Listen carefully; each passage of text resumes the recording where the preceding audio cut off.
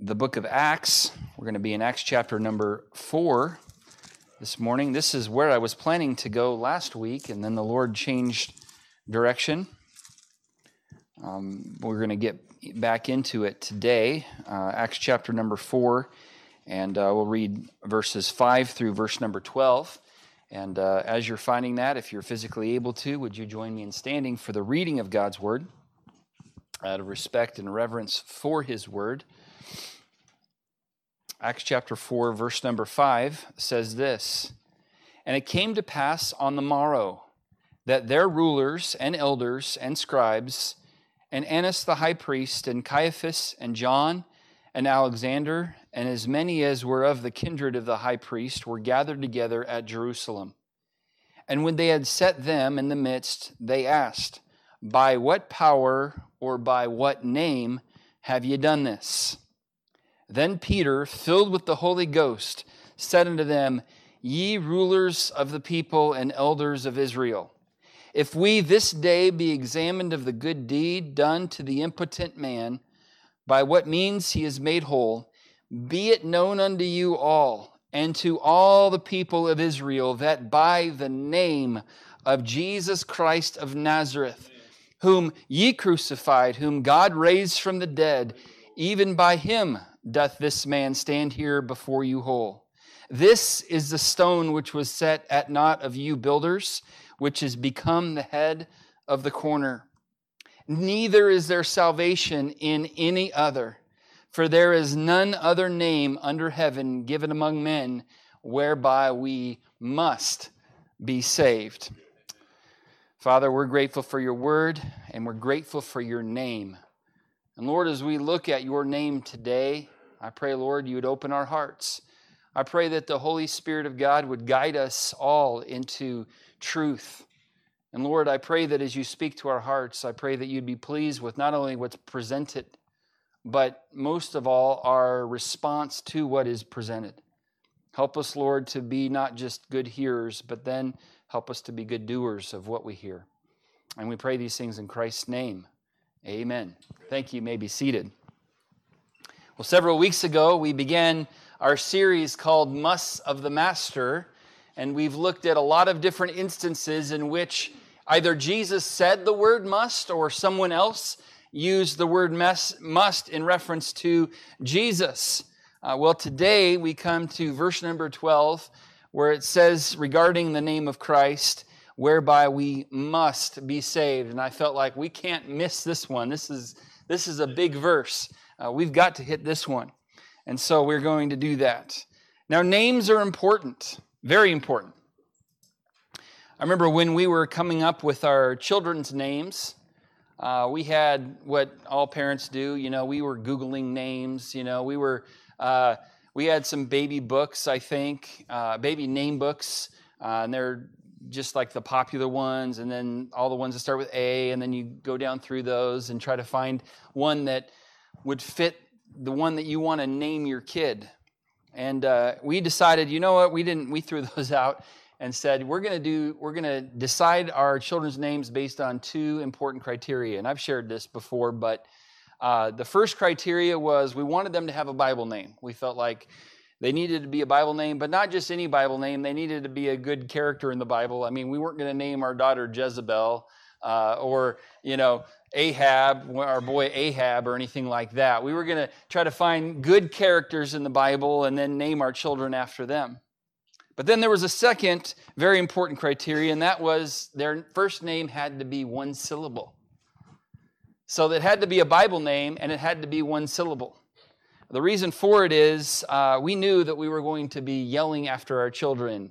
At the time we had all of our children, we were in a church in California that had a pretty large campus, and after church, these kids would go off and run and play with their friends, and there was a playground way up the other end of the campus, and so we knew we were going to be yelling their names that it was time to go or please stop, and we just didn't want to have a very long name with a million syllables to get through.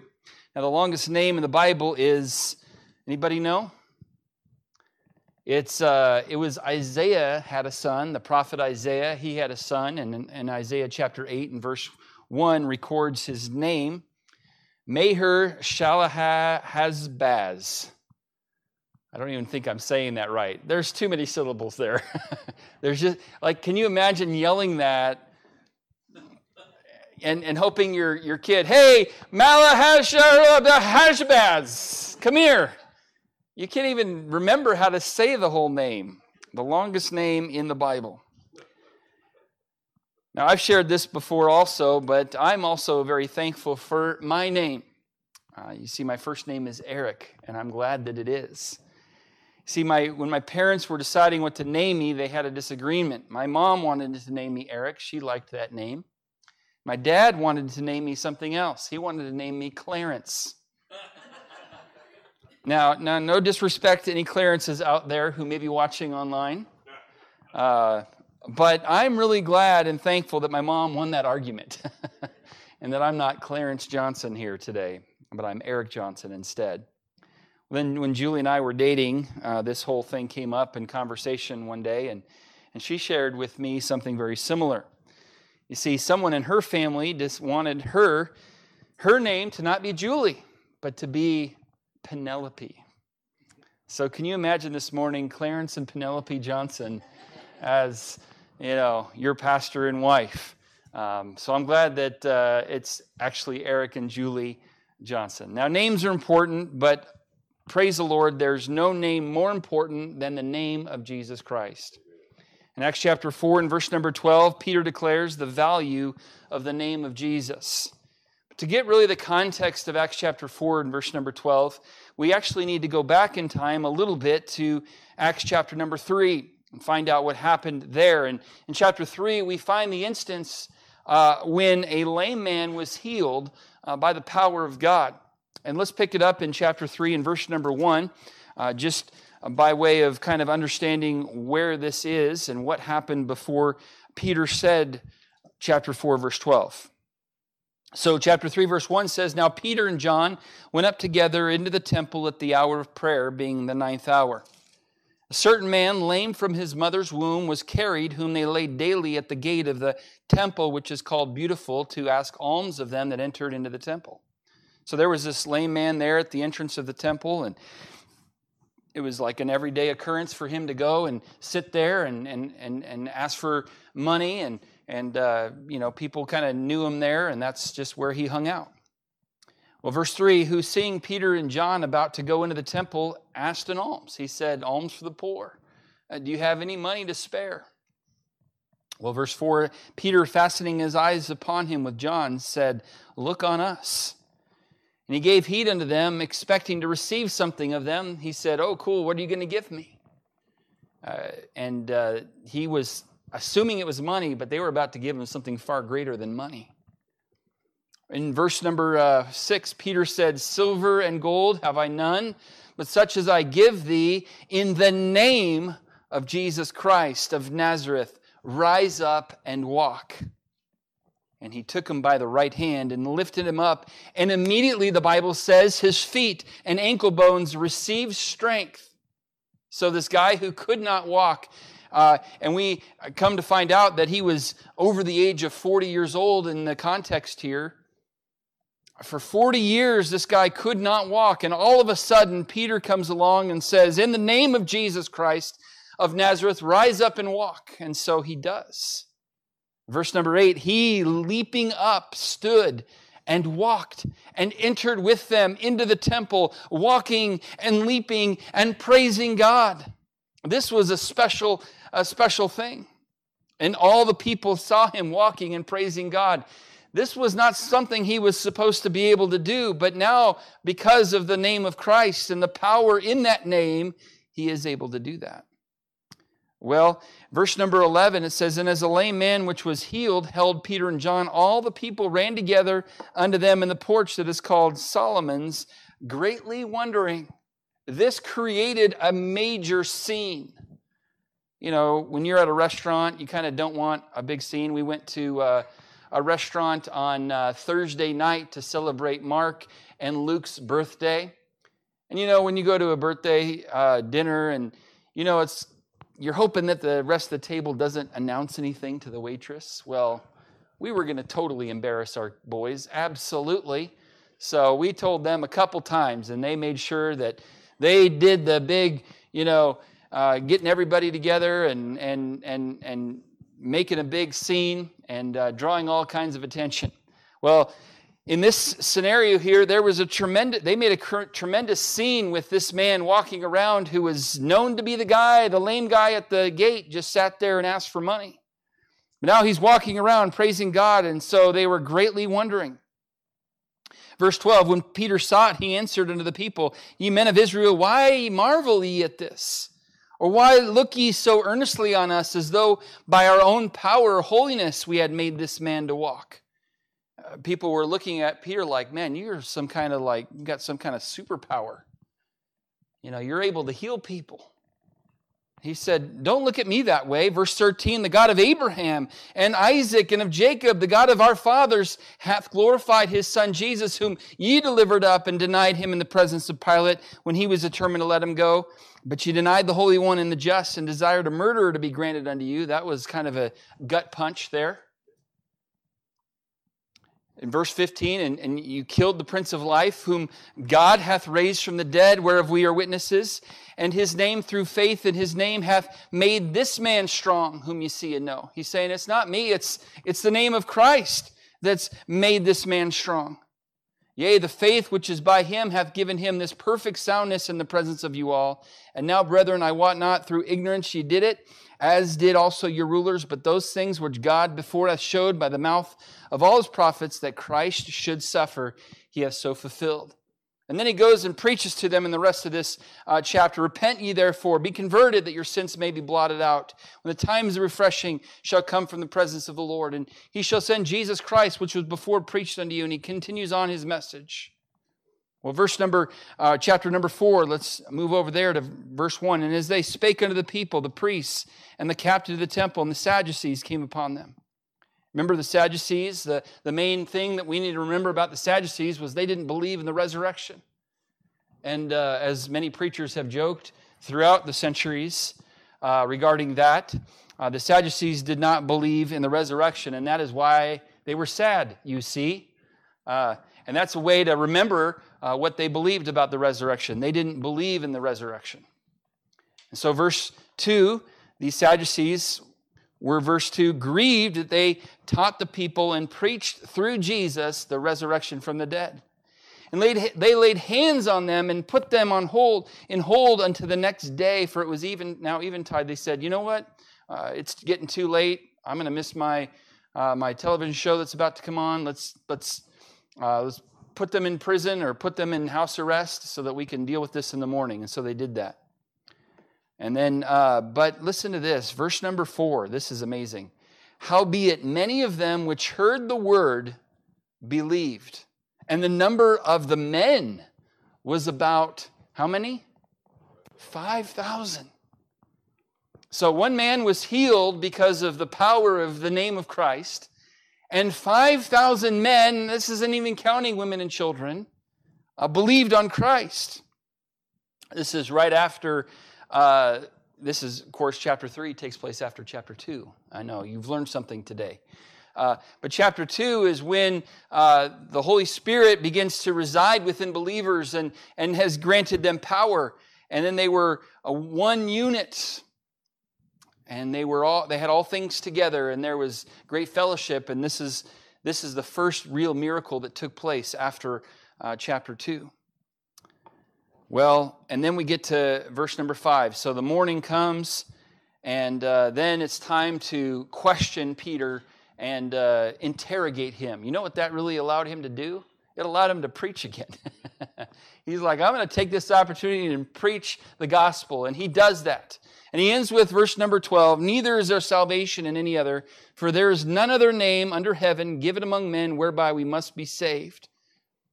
And he wanted to mention, too, in verse number 10, be it known unto you all, and to all the people of Israel, that by the name of Jesus Christ of Nazareth, whom ye crucified, this is how he was made whole. This is how he was healed, through the name of Christ. So Peter here talks about the importance and the value of the name of Christ. And in verse number 12, he points out three very simple truths about the name of Jesus Christ, and I'd like to share them with you this morning. First of all, he mentions that Jesus is the only name. He's not just a name whereby people must be saved. He is the only name whereby people must be saved. In verse number 10, he says, "Be it known unto you all and to all the people of Israel that by the name of Jesus Christ of Nazareth." That's the one. And back in chapter 3, in verse number 6, when he looks at the lame man, he says, I don't have silver and gold. I don't have any money to give you, but what I do have, I want to give you. And that is, in the name of Jesus Christ of Nazareth, rise up and walk.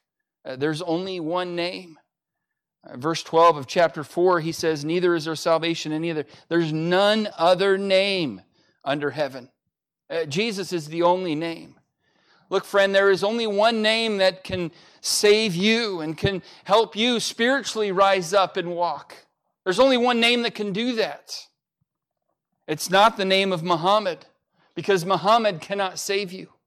It's not the name of Buddha, because Buddha cannot save you. It's not the name of Joseph Smith, the founder of the Mormon religion, because Joseph Smith cannot save you.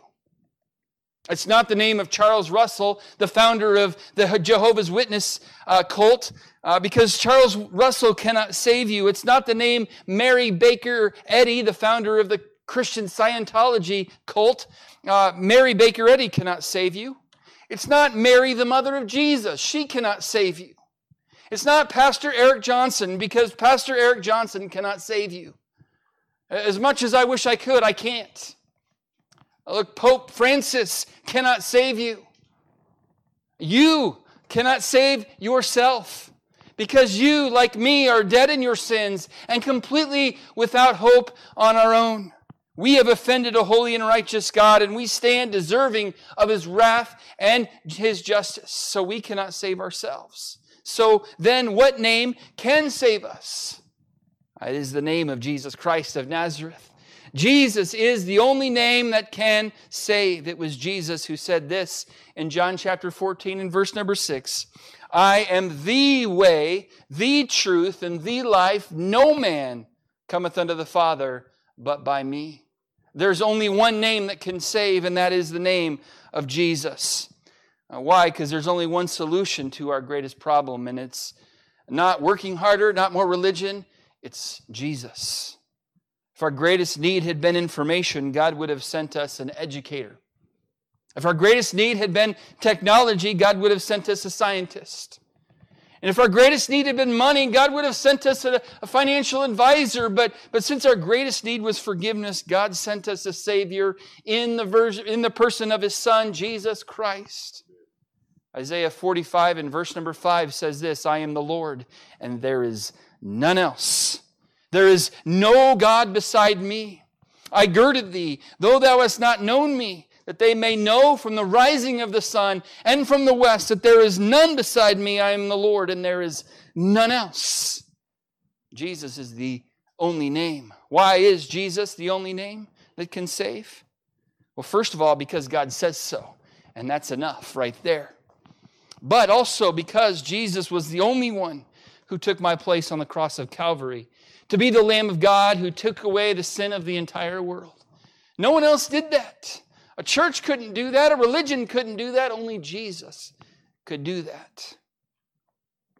It was also because Jesus was the only one who rose from the dead on the third day by His own power. No one else could do that. And no one else has done that before or since. Jesus is the only name, and Jesus will be the only name that one day everyone who has ever lived will bow down and confess. Philippians 2 and verse number 9 says, "Wherefore God also hath highly exalted Him and given Him a name which is above every name, that at the name of Jesus every knee should bow, of things in heaven and things in earth and things under the earth, and that every tongue should confess that Jesus Christ is Lord, to the glory of God the Father." There's been talk this week about kneeling at the national anthem. telling you what, one day everyone is going to kneel at some time, and it's going to be not to a flag, not to some racial issue. It's going to be to the name of Jesus Christ. Everyone's going to bow. There's going to be no controversy at that point. There's going to be no drama. It's going to happen.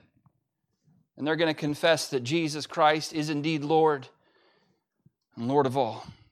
John Dyer, a Welsh poet and pastor from the 1700s, once wrote this: "A man may go to heaven without health.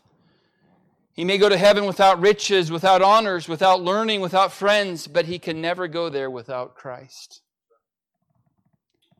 Today our world is filled with people who are seeking some other way to God other than the one found in the blood of Jesus and in His precious name. But all such efforts are doomed to failure because Jesus is the only way. He's the only name whereby we can be saved.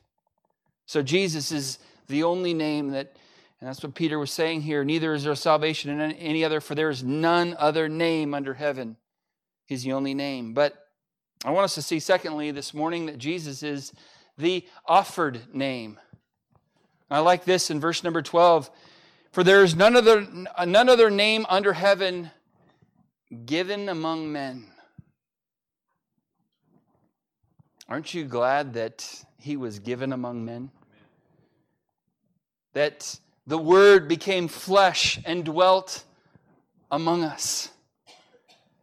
Praise the Lord that He was given among men. John 3 and verse 16, "For God so loved the world that He gave His only begotten Son." You see, He offered this name to the entire world.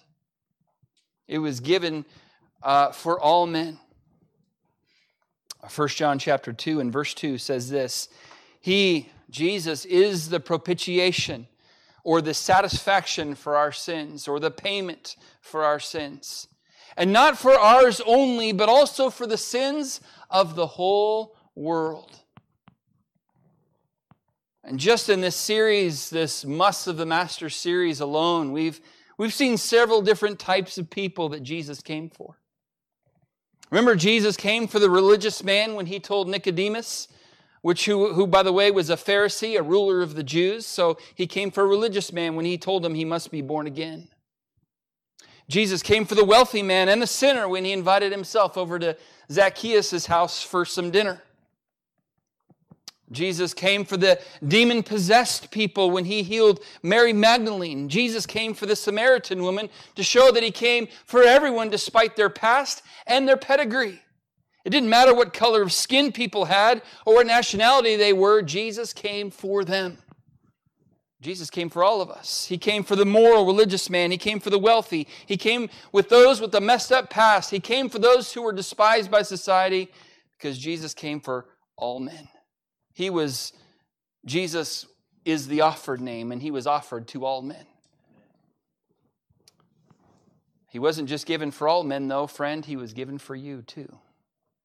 Since you're part of the world, and since you live here in this world, Jesus came for you, and He was offered for you.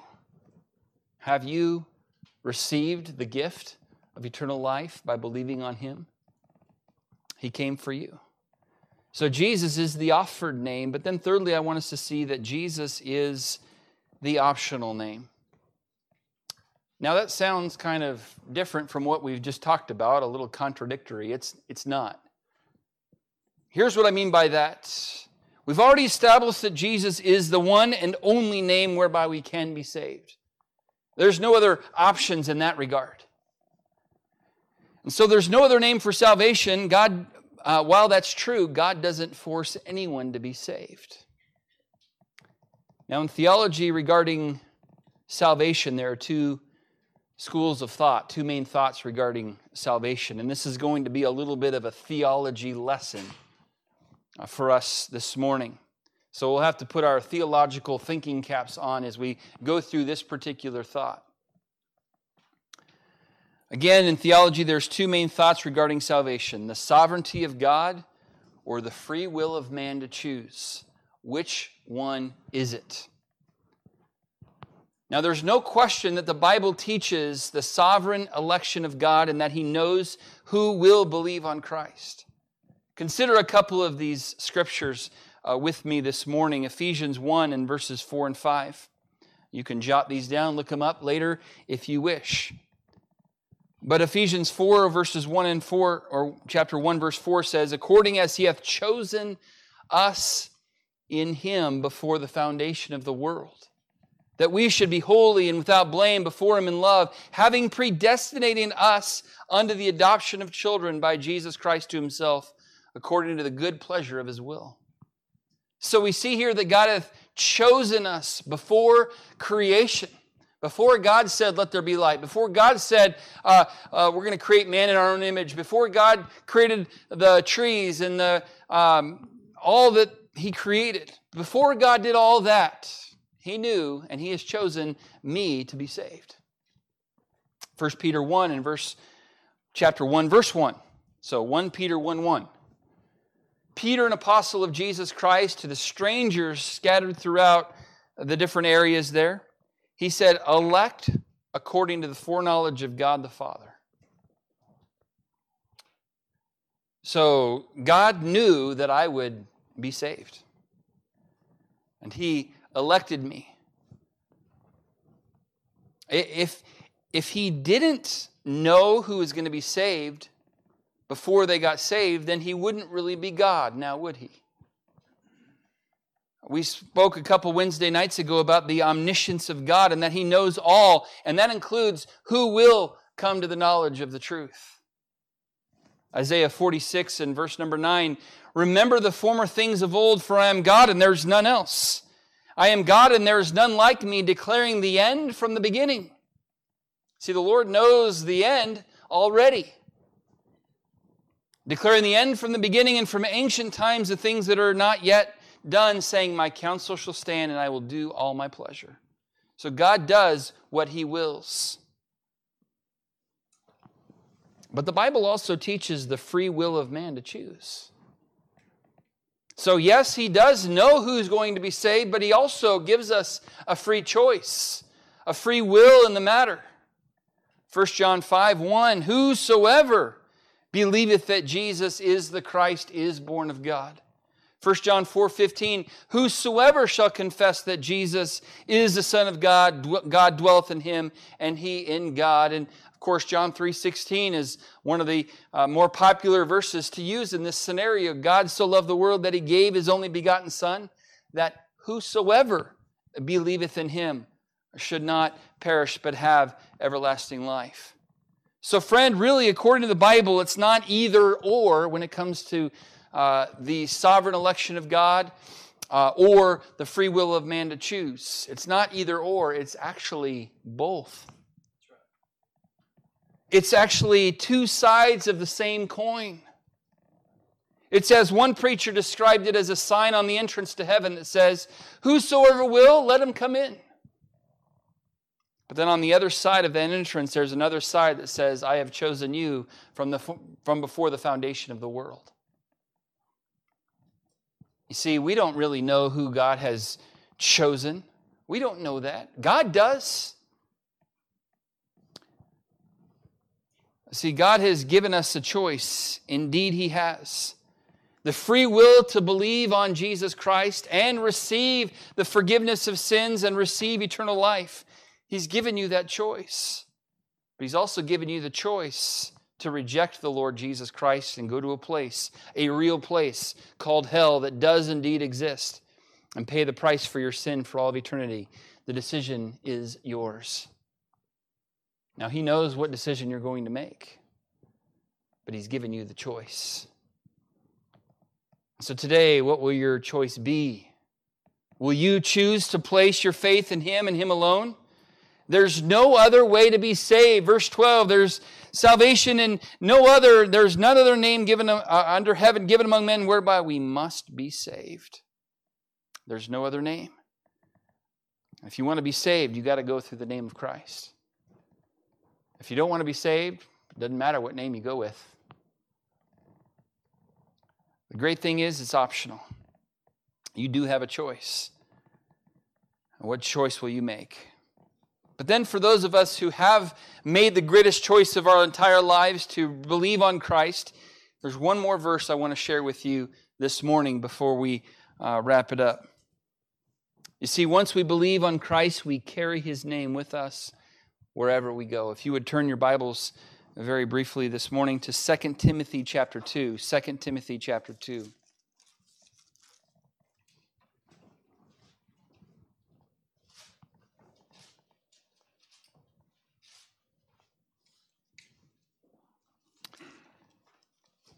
And let's look in verse number 19. It says, "Nevertheless, the foundation of God standeth sure, having this seal, the Lord knoweth them that are His." Aren't you glad that He knows who belongs to Him? And if you belong to Him this morning, He knows that you do. He knows that you're His child. He knows that He has bought you with a price. It says in the next part of that verse, "And let everyone that nameth the name of Christ," and then the last three words of that verse says, "depart from iniquity." If you and I name the name of Christ, if we bear His name, and if you're a believer, that's you, that's me. The Bible says, let us then depart from iniquity. Let us not remain in iniquity. I'm hoping that many of us during this whole COVID-19 situation, we were able to take spiritual inventory and do some spiritual spring cleaning. We were able to look at our lives and say, okay, what's a weight in my life that I should get rid of? Or maybe what's a sin in my life that's been easily besetting me? Let's get rid of this. Let's take this time to do some spiritual house cleaning. I was reminded of a passage in Isaiah. Okay, I said that was the last verse. Okay. It's not good to lie in church, but I just thought of another one. So I changed my mind. So if you turn to Isaiah chapter number 1, I just want to show you this, this passage. I heard it last night and wanted to share it with you this morning in regards to this. Isaiah chapter 1, and it was in relation to where we're at as a country. Verse number 3, "The ox knoweth his owner, and the ass his master's crib, but Israel doth not know, my people doth not consider." Isaiah is saying, look, an animal knows who his owner is, but the nation of Israel, at this point, forgot the fact that God was their master, that God was their king, that God was the one in charge. They forgot that. Verse 4, "Ah, sinful nation, a people laden with iniquity, a seed of evildoers, children that are corrupters. They have forsaken the Lord, they have provoked the Holy One of Israel unto anger, they are gone away backward." Well, doesn't that kind of describe America in 2020? Sinful nation, where abortions continue to happen, where our streets are being looted and riots are happening and violence is in the streets. This is a pretty good explanation for that. Well, what's our response to that? If you go here to verse number 16, Isaiah 1 and verse 16. It says, "Wash you, make you clean." Oh, what about the people out there that are causing all the problems? Don't they need to clean up their lives? They're the dirty ones. No. Wash you.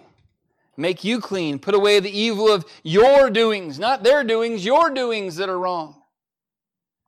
"From before mine eyes, cease to do evil. Learn to do well. Seek judgment. Relieve the oppressed. Judge the fatherless and plead for the widow."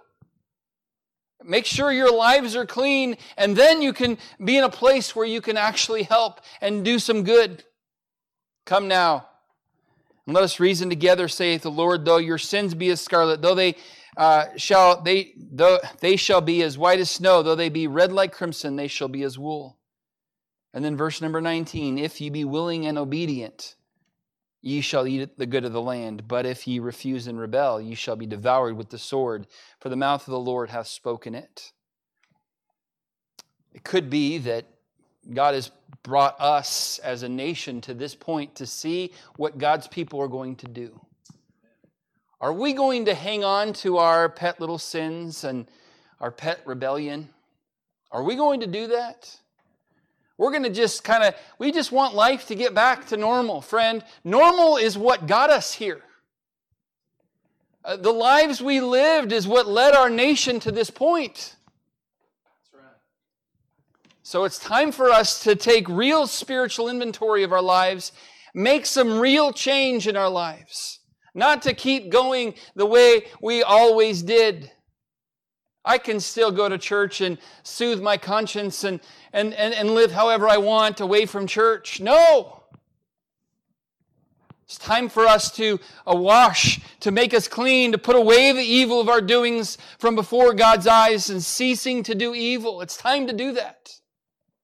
And if we fail to do that, friend, verse 20, if you refuse and rebel, you shall be devoured with the sword. Don't be shocked and don't blame everyone else when our country goes down the tubes, because it'll be my fault, our fault, if we choose to rebel.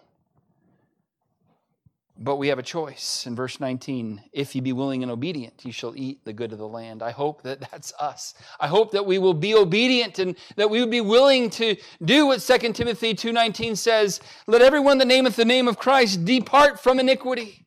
What iniquity are you hanging on to and it's time to depart from? I'm not even going to try to name it. I'll let the Holy Spirit name it in your heart. And whatever it is, depart from it. Get rid of it. We need to turn from our wicked ways, as we mentioned last Sunday morning, because we name the name of Christ. You say, I thought this was a salvation message. It is. It's also a message for those of us who bear His name. We better bear His name well in this world.